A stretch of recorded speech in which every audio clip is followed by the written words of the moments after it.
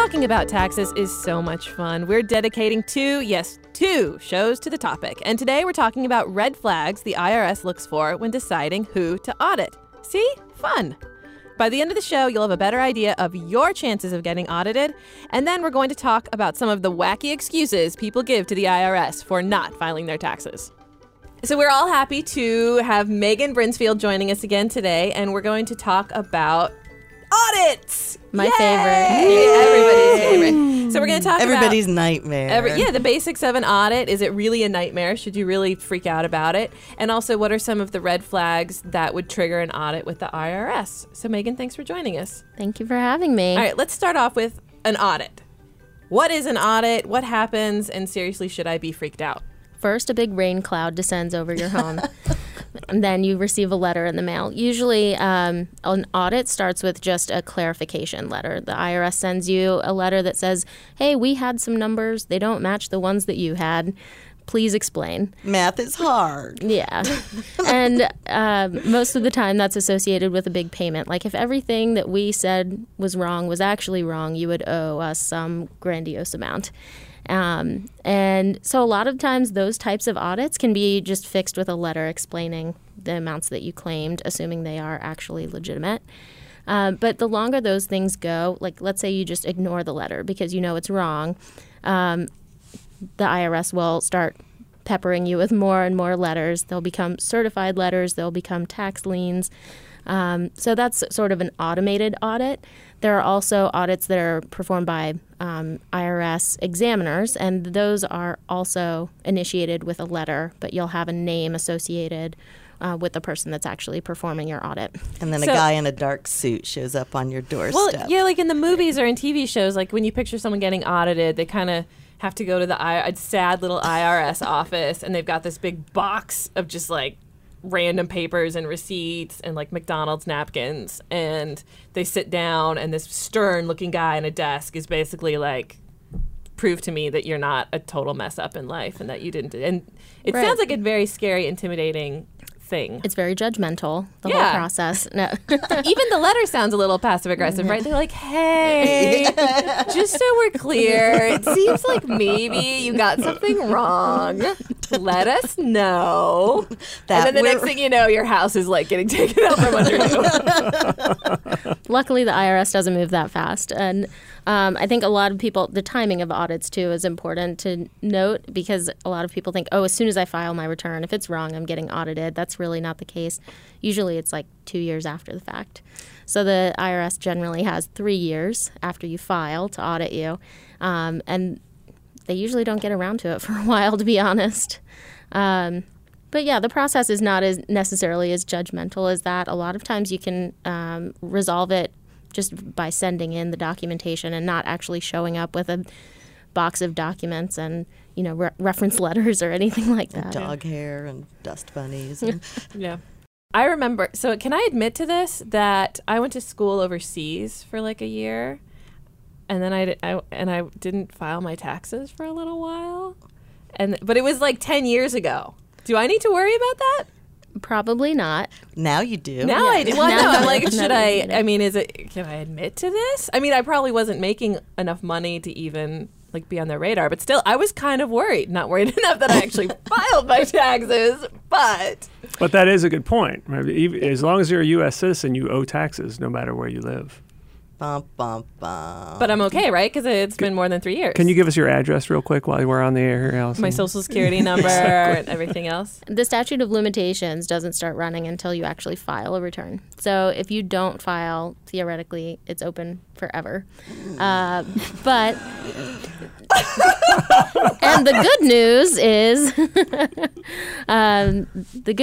however, is that not everyone is required to file a tax return. So even if you had income, if it's below certain thresholds, you might not have to file a return at all. So it doesn't sound too worrisome. And if you were over those thresholds, I'm sure you would have gotten many letters by now.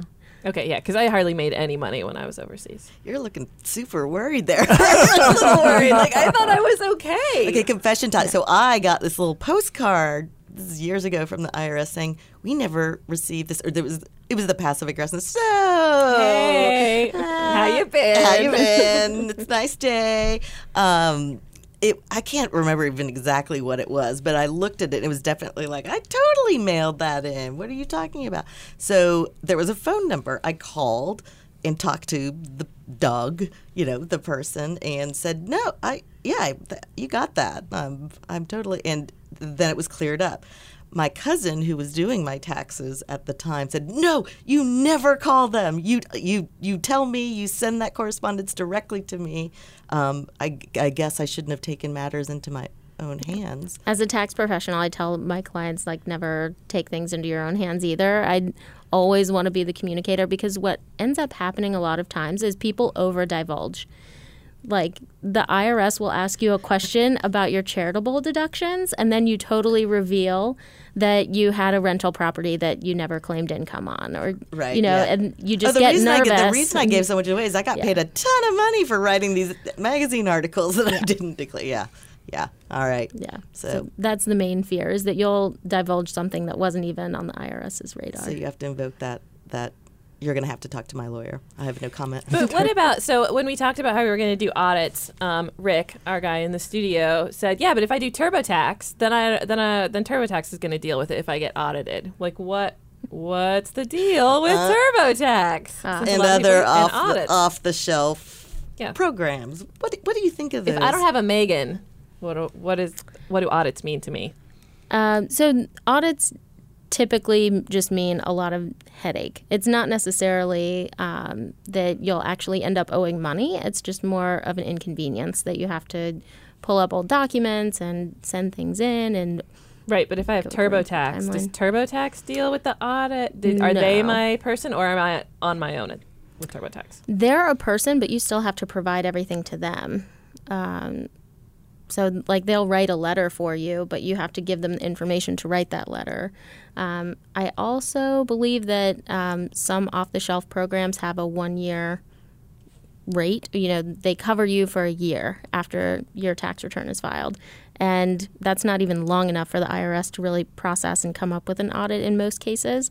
So you're getting audited after the period that it covers you for, so that I don't know. I think a lot of times they charge you, and it's not really worth the coverage that you're getting, because you're going to have to do the same amount of work, whether they're covering you, quote unquote, or not. All right. Okay. So Megan, I'm doing my taxes either with TurboTax or another off-the-shelf product, or by hand. What is going to get me in trouble? I have heard that actually doing your return by hand, like writing it in pencil and then going over it with pen, something that would trigger an audit. Is that true or not? I don't know about that. I know everything is so automated now at the IRS. They want you to e-file. Every time they get a return, if it's handwritten, they're going to scan it in, and they have software, I'm assuming, I haven't witnessed this, that reads your handwriting and turns that into, a database entry somewhere that they can actually, monitor. So I don't know whether handwritten returns are a higher or lower chance of audit. But anecdotally, there are people that say, well, if I file on the very last day that I can possibly file, October 15th, that I have a less chance of being audited. And people follow that. And I think it's just one of those things that's an old wives' tale. Mm-hmm. You hit about something, though, that I don't think a lot of people are aware of, and that is anyone can get an extension to October 15th. Yep. Probably people listening heard you say October and oh, she must have meant April. But no, you can get the extension, but you still have to pay some money if you owe taxes, right? Right. It's an extension of time to file the paperwork, but not to pay the taxes. Right. So if it's like April 15th and you don't have everything, it's still a form you have to fill out, but it's very simple. You just send it in, and then you got till October 15th. Right. The key is that the IRS wants your money. Yeah. Right. If you remember that. So what do you tell people in terms of okay, I'm going to file my extension. I know I owe some money. I don't know how much. What should I do? Should I just come up with a number, write the check, send it in, knowing that I'll get money back if I paid too much? That's definitely what I recommend. Overpay or overestimate, not by a ton, but allow yourself some wiggle room. So if you do your taxes and see that you owe $279.50, just call it $300 so that you have some so room rounding's for fine here. As long as you're rounding to the IRS's benefit. Right, exactly. Right.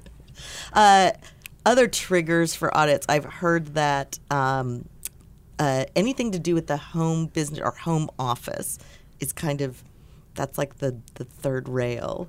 Right. The home office is definitely a target item for the IRS because it's so frequently overclaimed or overdeducted. The rule is that the home office has to be used exclusively and regularly for business.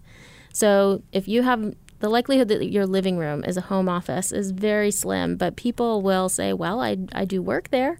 And that's not really the threshold, unfortunately.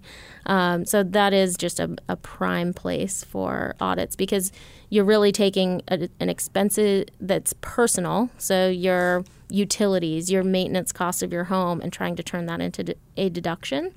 And so the IRS looks at that very closely. All right, what are some other red flags that our listeners should consider? So anytime you have a business that does not have any income, that's typically a red flag if you're just trying to take deductions. Other business types that the IRS views as hobbies traditionally, like gambling or horse racing.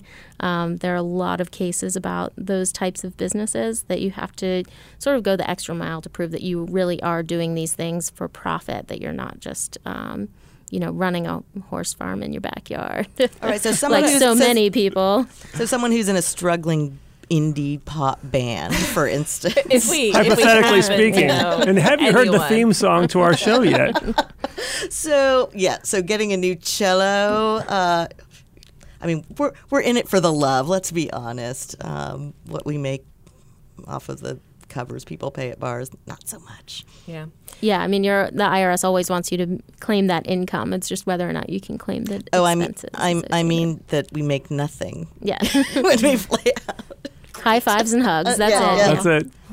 So what about just your general income? Like if I make more money, does that mean I'm more likely to get audited? From a statistical perspective, yes. So the IRS, they have really limited resources. They want to deploy people where they're going to have the biggest bang for their buck. And most of the time that's in returns that have a lot higher income. So if you look, the overall audit rate for everyone is about 1%. But if you're in higher income limit or higher income levels, that can go as high as 27% chance of being audited. So once you get over that $10 million threshold, just bank on it pretty much. Or Deanna's close. I'll keep that in mind. Yeah. Yeah. So, okay, as a rental property owner, do I need to be nervous about anything when I'm filing?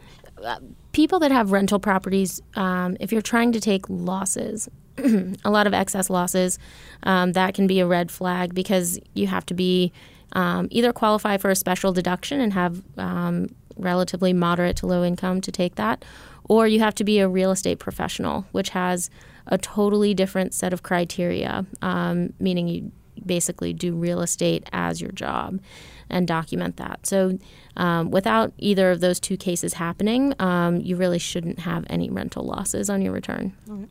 One that is a very high audit rate is mortgage interest, especially if you have a loan that has a very high principal amount. So the IRS limits you to deducting interest on the first $1.1 million of mortgage interest. So if you have a mansion in Beverly Hills and you don't actually limit that deduction, it's really easy for the IRS to do. They say 1.1 million times whatever the going interest rate is now, say 5%. If your deduction's more than $55,000, we're auditing you.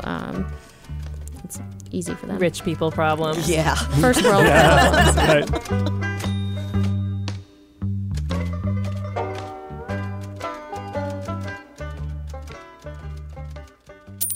So it turns out I'm not the only one who maybe forgot to file a tax return, but there are people out there. I was overseas and my dog ate my homework.